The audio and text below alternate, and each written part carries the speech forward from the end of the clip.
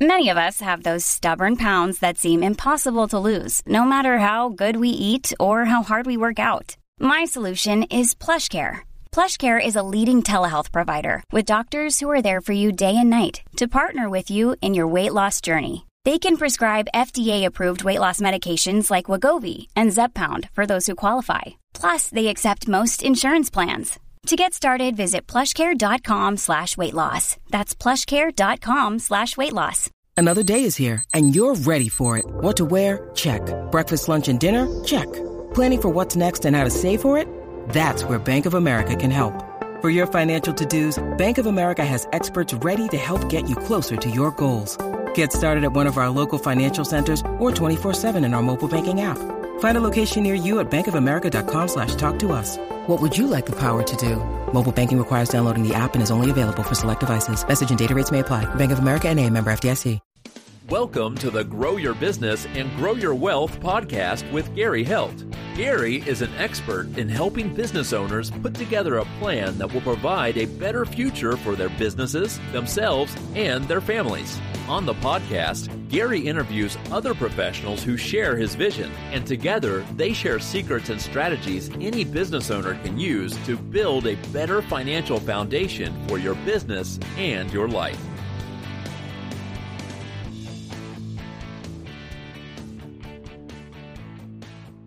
Welcome back to the podcast. Today, our guest is Justin Dabadie, and he's the founder and CEO of Physicians Thrive. Welcome, Justin. It's great to be here with you, Gary. So, Justin, tell us what made you get into the financial industry? So when I was finishing in my undergrad in international business and finance from University of Nebraska, my dad decided to run for governor of Nebraska, and he needed help with his financial services practice. And the funny thing is that I didn't want to go into financial services, really.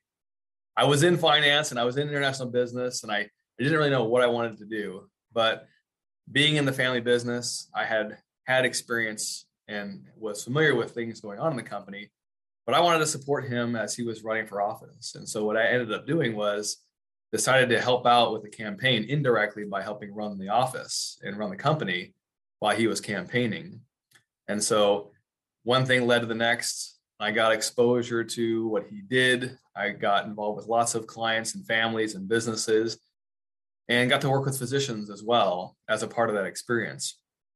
And after I got into it more and more, and I married into my wife's family, a family of doctors, and got to see this kind of recurrent theme of so much medicine focus, barely any business, legal, financial focus, I saw a huge need.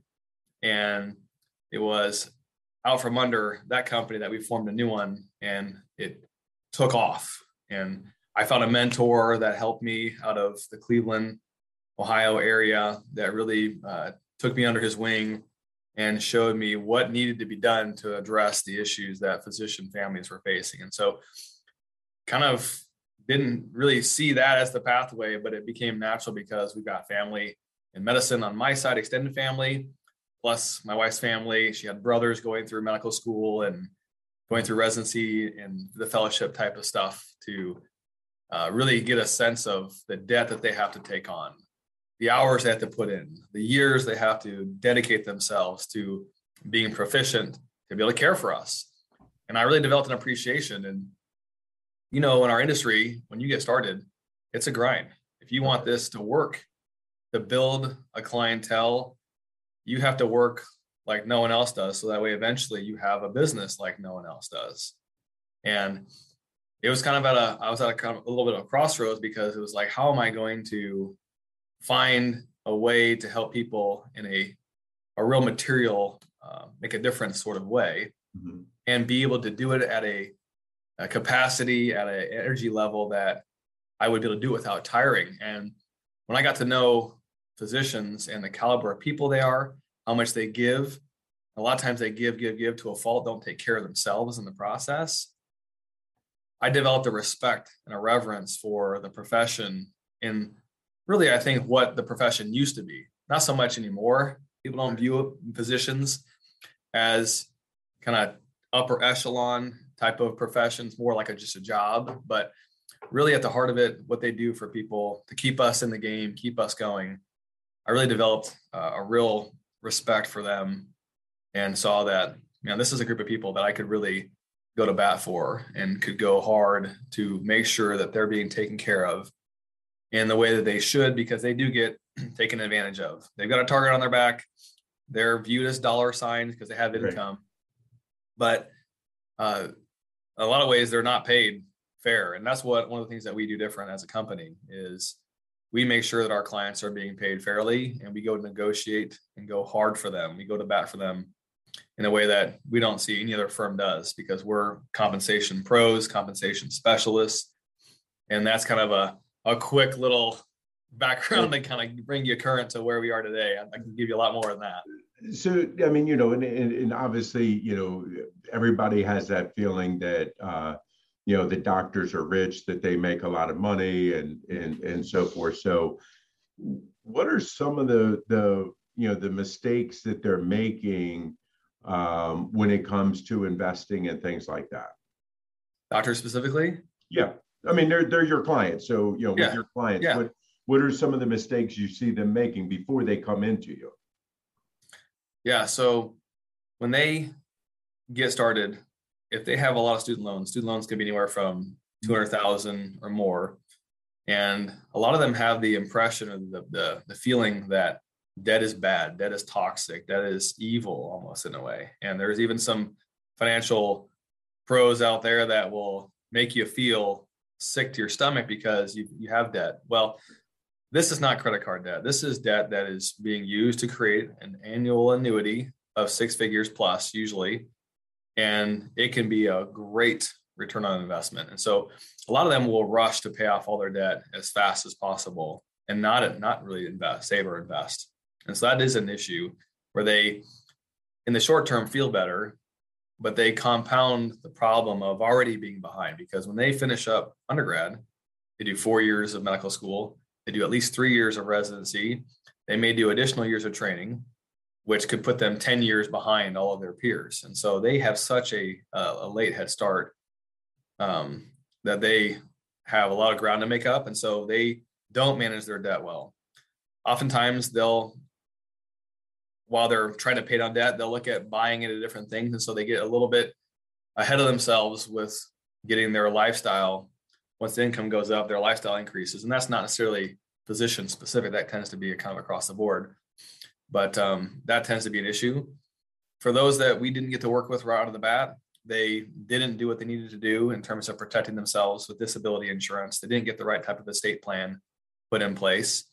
And they might have gotten in with some sort of a broker or investment advisor that got them into investments that weren't really suitable for them, or they didn't understand.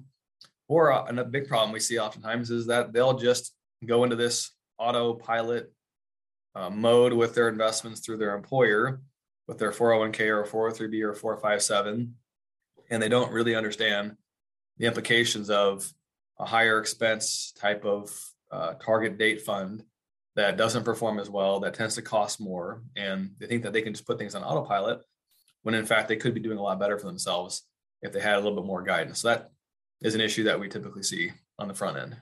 Right. So, a lot of, looking at this, you talked about student loan debt and things like that.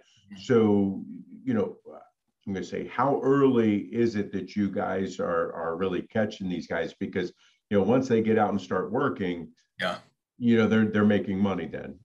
So kind of, are you catching them while they're still in school, or are you waiting until, residency, or when are you grabbing them? Yeah. So we typically start getting to know them. At least the business was started back in 2009 by going to universities, medical centers, and hospitals, teaching in the classroom, in the auditoriums, giving them financial education. So when we got started with them, it puts things on a trajectory that is much more efficient, much better on the front end. When we get referrals from around the country, about a third of our clients are coming through referrals. Mm-hmm. It kind of depends on what we get ourselves into. Oftentimes we pop the hood and we look under the hood and it's a mess. It's kind of a disaster with stuff all over the place, no coordination. duplication of different things. They don't really have a good sense of it. They're very well intentioned that they want things to be good for themselves, and they maybe tend to be more hands-on initially, but then they get kind of tired of it. They kind of lose interest, get bored of things, and then things really kind of begin to spiral and fall out of what the original structure might have been. So that's an issue. Another big issue as it relates to what you do on the tax side, not understanding the right mix of what they should be doing on a pre-tax basis or a post-tax basis. And that is going to cost them dearly long-term, where if they are doing everything that is going to be taxable at ordinary income tax rates, they don't really do what they should to hedge themselves for the massive burden of what is going to cost them their 401k and their 403b. So they don't get strategic around their full picture, will be the most expensive place for them to pull money from. And most of them are kind of clueless, or they're completely aloof. The fact that what they view as maybe their number one account that they'll use for retirement is going to be the most expensive place to pull money from if taxes stay the same as they are, or if they get worse, which we both know that there's nothing but pressure to raise taxes. We're in the worst pressure environment to raise taxes that we've probably ever seen in history. And so if we're not being smart about mixing the right amount of money in the certain types of buckets for tax strategies, that's a major issue. And investments is the one thing, but then how is it going to be taxed is the other. And so that's a major factor. Right. And I mean, in talking about that in itself, I mean, that goes across any industry there is. It's not just physicians, but yes, correct, definitely any industry that is there. I guess once you guys get these physicians and you start working with them, obviously, you're hoping that they really listen to everything that you have to say. But what are some, mistakes that they make, even though after they start working with you? So like if they're doing some things on their own, if they kind of decide to kind of venture out a little bit. So we do real estate with our clients as well. It's a big part of what our clients are interested in. And a lot of times that can get them into places where if we're not driving the boat on that can trip them up with either overextending themselves or getting into something that they didn't understand the timeline on it, and buying properties here. Maybe they start in Nashville and then they move to Salem and they say, I've got a property here. I want to keep this and hang on to this while I move out here. And the whole management of that can be an issue. So I would say that's something that we see tends to come up. Doctors tend to refer to certain circles of different things. And sometimes there's investments that they shouldn't be pursuing. Like once they get into the accredited investor status, they're pursuing things, they don't research things well enough or don't know the team well enough and don't know how to vet and analyze, is this reasonable, or they put too much into some of those opportunities that wouldn't be appropriate for them. So those are some other areas that we see. Right. What do you see any of them getting into the cryptocurrency world now? Yeah, we do. And actually kind of funny you say that, because if you look at what's going on right now, I mean, crypto is the wild, wild west. And some have made a ton off of it, but I actually like the fact that there's something out there that is holding and keeping accountable what our government is doing with money. So I like that aspect of it, but it's a very risky, very aggressive portion of an allocation. So we're okay with it on a smaller basis, but as far as making that your sole focus or your primary objective right now, this is the kind of stuff that you have to make it your full-time gig. And that's where people tend to bite off more than they can chew. They think that they can do a lot more than they probably should be. And they think it can go on autopilot once they get going at it, and that the demands of life aren't going to get in the way. Two things can happen. They can either sacrifice all the time that they need to do it, and then that can cause issues with family and profession and other things, or they let it slide and then they get upside down on it. So that's an area. I'd say that for a lot of our physicians that we end up working with that are in their own practices, have their own businesses, or do their own contracting, they tend to not utilize all the tools available to them that they could on the retirement plan side. Right. There's employee type of plans that are good for employees, but there's also employer plan designs for programs that are good for employers and for owners, right, that they can use. And they tend to wait too long when they can be utilizing those early on. And I know it's kind of a juggle of when the right time is, but when you get into these defined benefit plans and can do those earlier on, once cash flow and there's enough margin, that can be very powerful. And especially if you can convert a portion of that into tax-free income, which is something that you can do. And so I say that's an area that the planning just tends to come in too late, and they miss all those years of tax benefit. Yeah, I mean, I agree with that. I mean, there's, and that's not just with physicians, that's with a lot of business owners and stuff. One of the things that I try to tell our clients, the business owners, like, look, you're really good at doing what you do. That's why you have your business. Yeah. So stop trying to do these things that are outside of there that you're counting on making money at, because you don't fully understand it. So, yes, if you have an expert doing it, or, if you're saying, hey, look, I'm going to take 10 grand and I just want to play in the market. Yeah. It's like, like you said, it takes away their time from doing what they do well and making money, especially if they're, if they own the business as compared to an employee. So we've definitely seen, a lot of that. And then, like you're talking about the defined benefit plan, there's so many people that it's like, we try to beg to get into those just because they could put so much more money away. Yeah. And they are tax effective if done the right way. Right. So yeah, I definitely see that quite a bit. I do see more people trying to get in the cryptocurrency world, but they don't understand it. And it's just, I think it's one of those things that, it could be a big rabbit hole, to go down if you don't really understand it. Yeah, I think that we're on the same page here. If you think of people that are do-it-yourselfers, people that are collaborators, and people that are delegators. And people that are delegators tend to be the most successful in their craft and their trade, and they build a team around them to help them.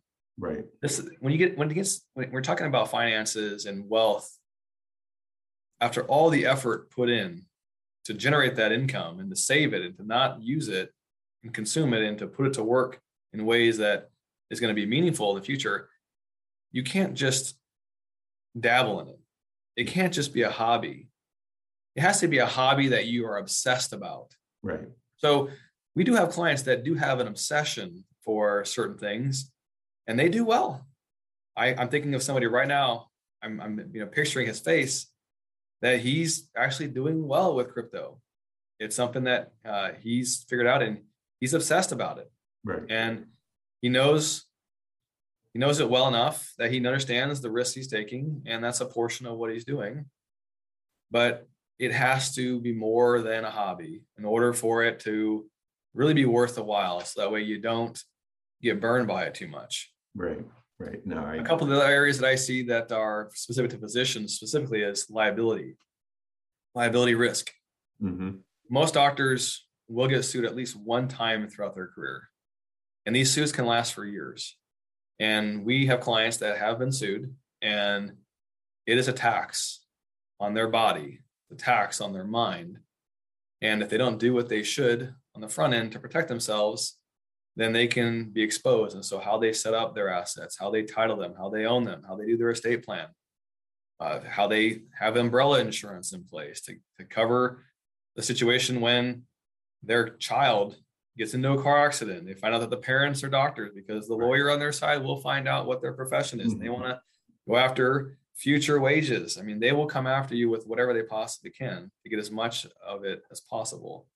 So liability is a major issue. And a lot of doctors don't quite understand when they get signed up with an employer and there's a malpractice plan, that malpractice may not cover them when they leave.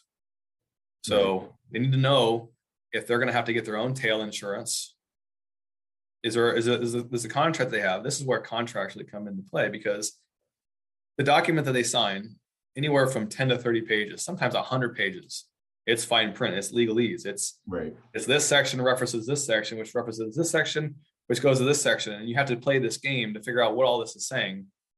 And when they get terminated, which most doctors don't stay in their job for the duration of the contract, especially their first contracts, they get burned. Employers know that they are not likely to stay, that there's high turnover. It's not a mystery. Like, everyone in the industry knows this. And so the cost of acquisition is high, and they do whatever they can to recoup that cost on that physician that leaves.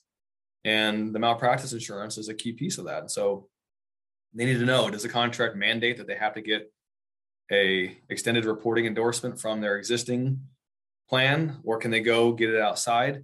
Did they negotiate that on the front end? What do they do to protect themselves on the front end through the onboarding process with the contract to make sure that they're not going to be stuck? We had a doctor contact us. She had a tail that I think they were quoting $260,000 because she's an OBGYN in a very litigious county in Illinois. Like, where's that $260,000 going to come from? Right.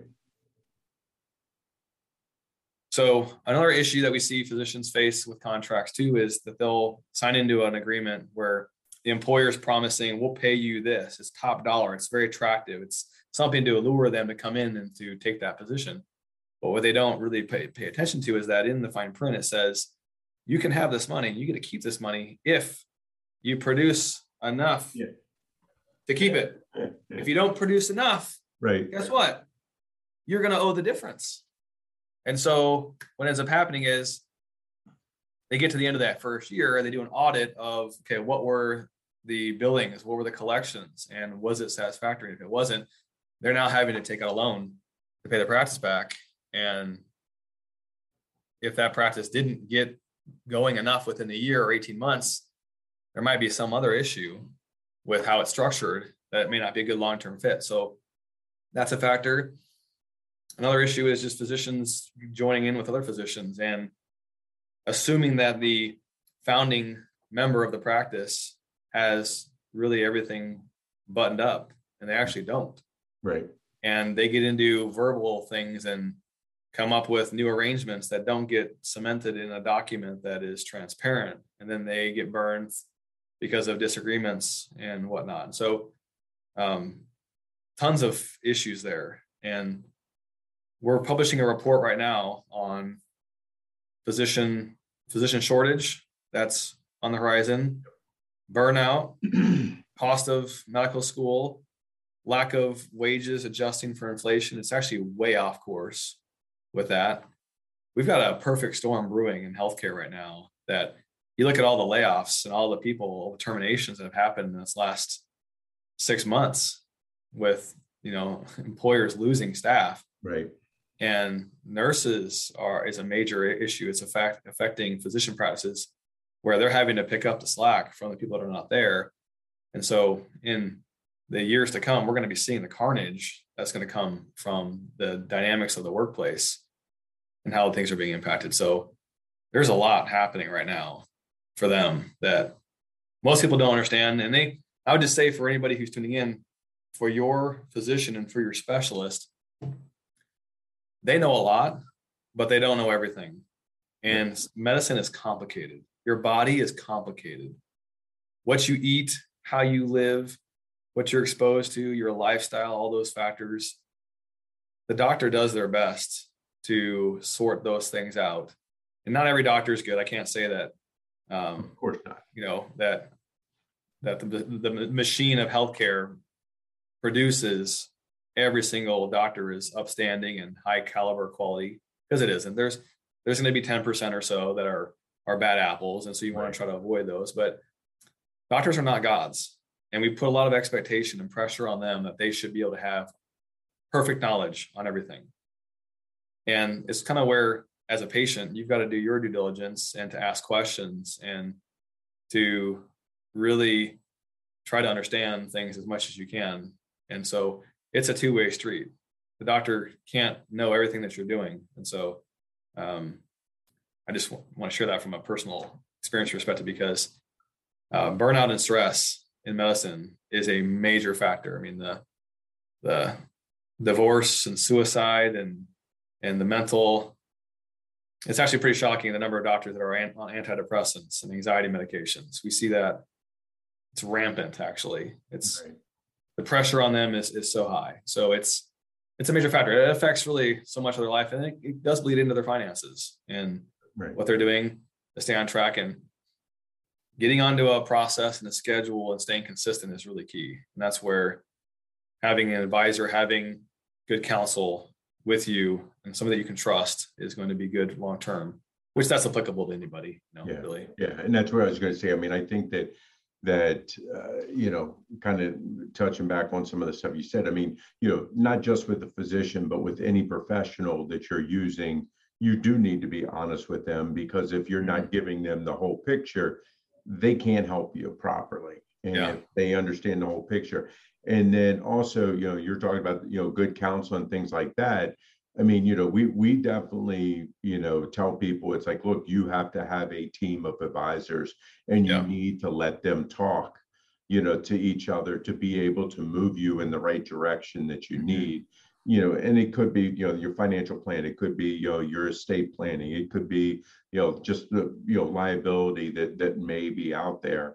But so many times people are worried about, all of us talking because they just see dollar signs. Right. And it's like, it's much better to let us talk ahead of time than wait until something happens. Because when something happens, it's going to cost you way more money than if you spend it up front. Yeah. Spending a few thousand or thousands of dollars on preventative action and maintenance in the biggest scheme of things could save them 50,000, 100,000. The swings are huge with our clients, especially. Yep. And even just a job change can be a $20,000 setback. And so being really upfront, and I liked what you're saying about that, because when you go to a counselor, does the counselor want you to be 90% open? Right. Or 91% open? They're going to be able to provide their best to you if you are 100%. And it can be a little bit, just like we're supposed to go to our doctor. We're supposed to tell our doctor everything, not withhold anything. They expect that trust from us into them. That's why it's good to have somebody that you can work with, that you can get to know them, make sure it's a good fit, because it is a very much a relationship thing. And the more that everything can be out on the table and be identified, the better. Even if there's some skeletons in the closet and whatever else, like, it's better to have just that stuff out there, because it's really a landmine. And that's what our business is we are there as eyes in the sky to identify the landmines, work around the landmines, or to put them out so we can cross over it without there being something that is potentially catastrophic or, major setback financially. Right. Yeah, I agree with that. I mean, I think that many times, people are embarrassed by things that they've done in their past or whatever. And it's like, well, but the problem is that if you don't tell us, especially from the financial side, say you're trying to grow your practice, and, we go out and find somebody who's going to lend you the money to, based off of your billings and things like that to grow your business. Well, if you're not, forthright on truly how much of those receivables are good, type thing, then that can come back and, and bite you in the butt, or a past bankruptcy or anything like that. They could come back and bite you in the butt, on the back end when we're trying to do stuff. So, it's definitely good. And I think that, just like a physician, it's like, okay, every year you need to get that checkup, if not more often, just to make sure that you're kind of staying on the right path that you put together. What are some of the challenges that your company is facing now? Just challenges in general? Yeah. Well, I would like to say that it'd be easy to say that the last few years has been an issue from a business perspective, but we were COVID ready for like 4 or 5 years beforehand, because doing all the web stuff wasn't really a factor. Right. I think it's labor. I think quality people. I think we're in a really weird labor environment. Right. We're growing quickly, and so getting good quality people on your team is a factor. So that's probably an area. I'm in a business group called Entrepreneurs Organization, and we meet once a month for 4 hours, and it's a place where we come and we share everything. There's nothing off limits. You're supposed to share the top 5% best things happening in life and the bottom 5% worst things. Right. It's like you're going into therapy, and there's a strict code of confidence with it where you don't share anything that was talked about. Right. Otherwise you get kicked out. Like, you cannot violate that confidentiality, rules. And so that's something that we talk about in our group, that we're seeing that's an issue in terms of there's a lot of weird things happening in regards to people and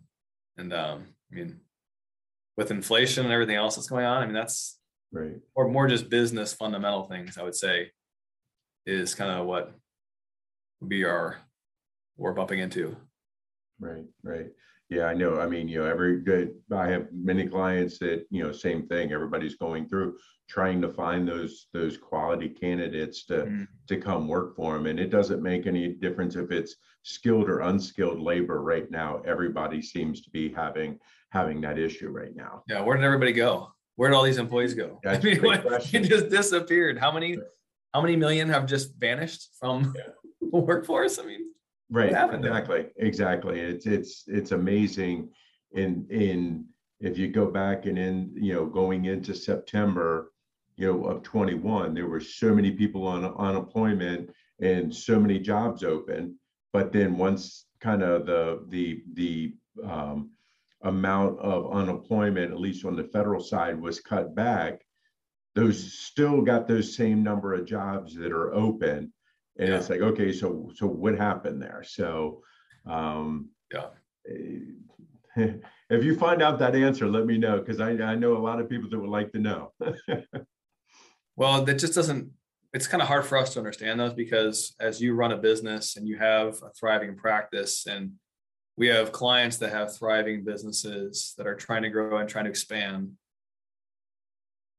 it doesn't make sense to us, because there's so much dignity in the work that we do. We find so much value in the people that we serve, and our clients, they're doing so much.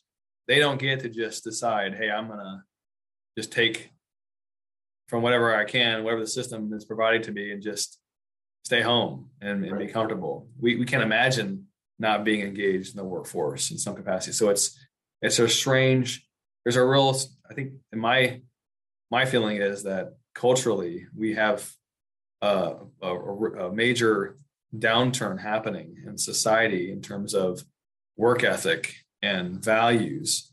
Yeah. And it's something that needs to be turned around, because we're starting to see the effects of this.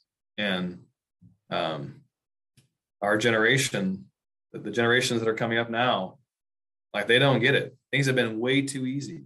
Mm-hmm.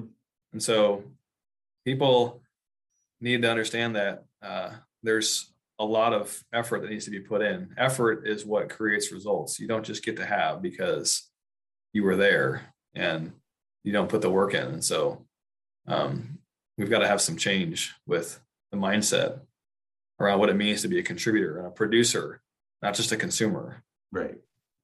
I agree 100% with that. Our time has kind of flown by here.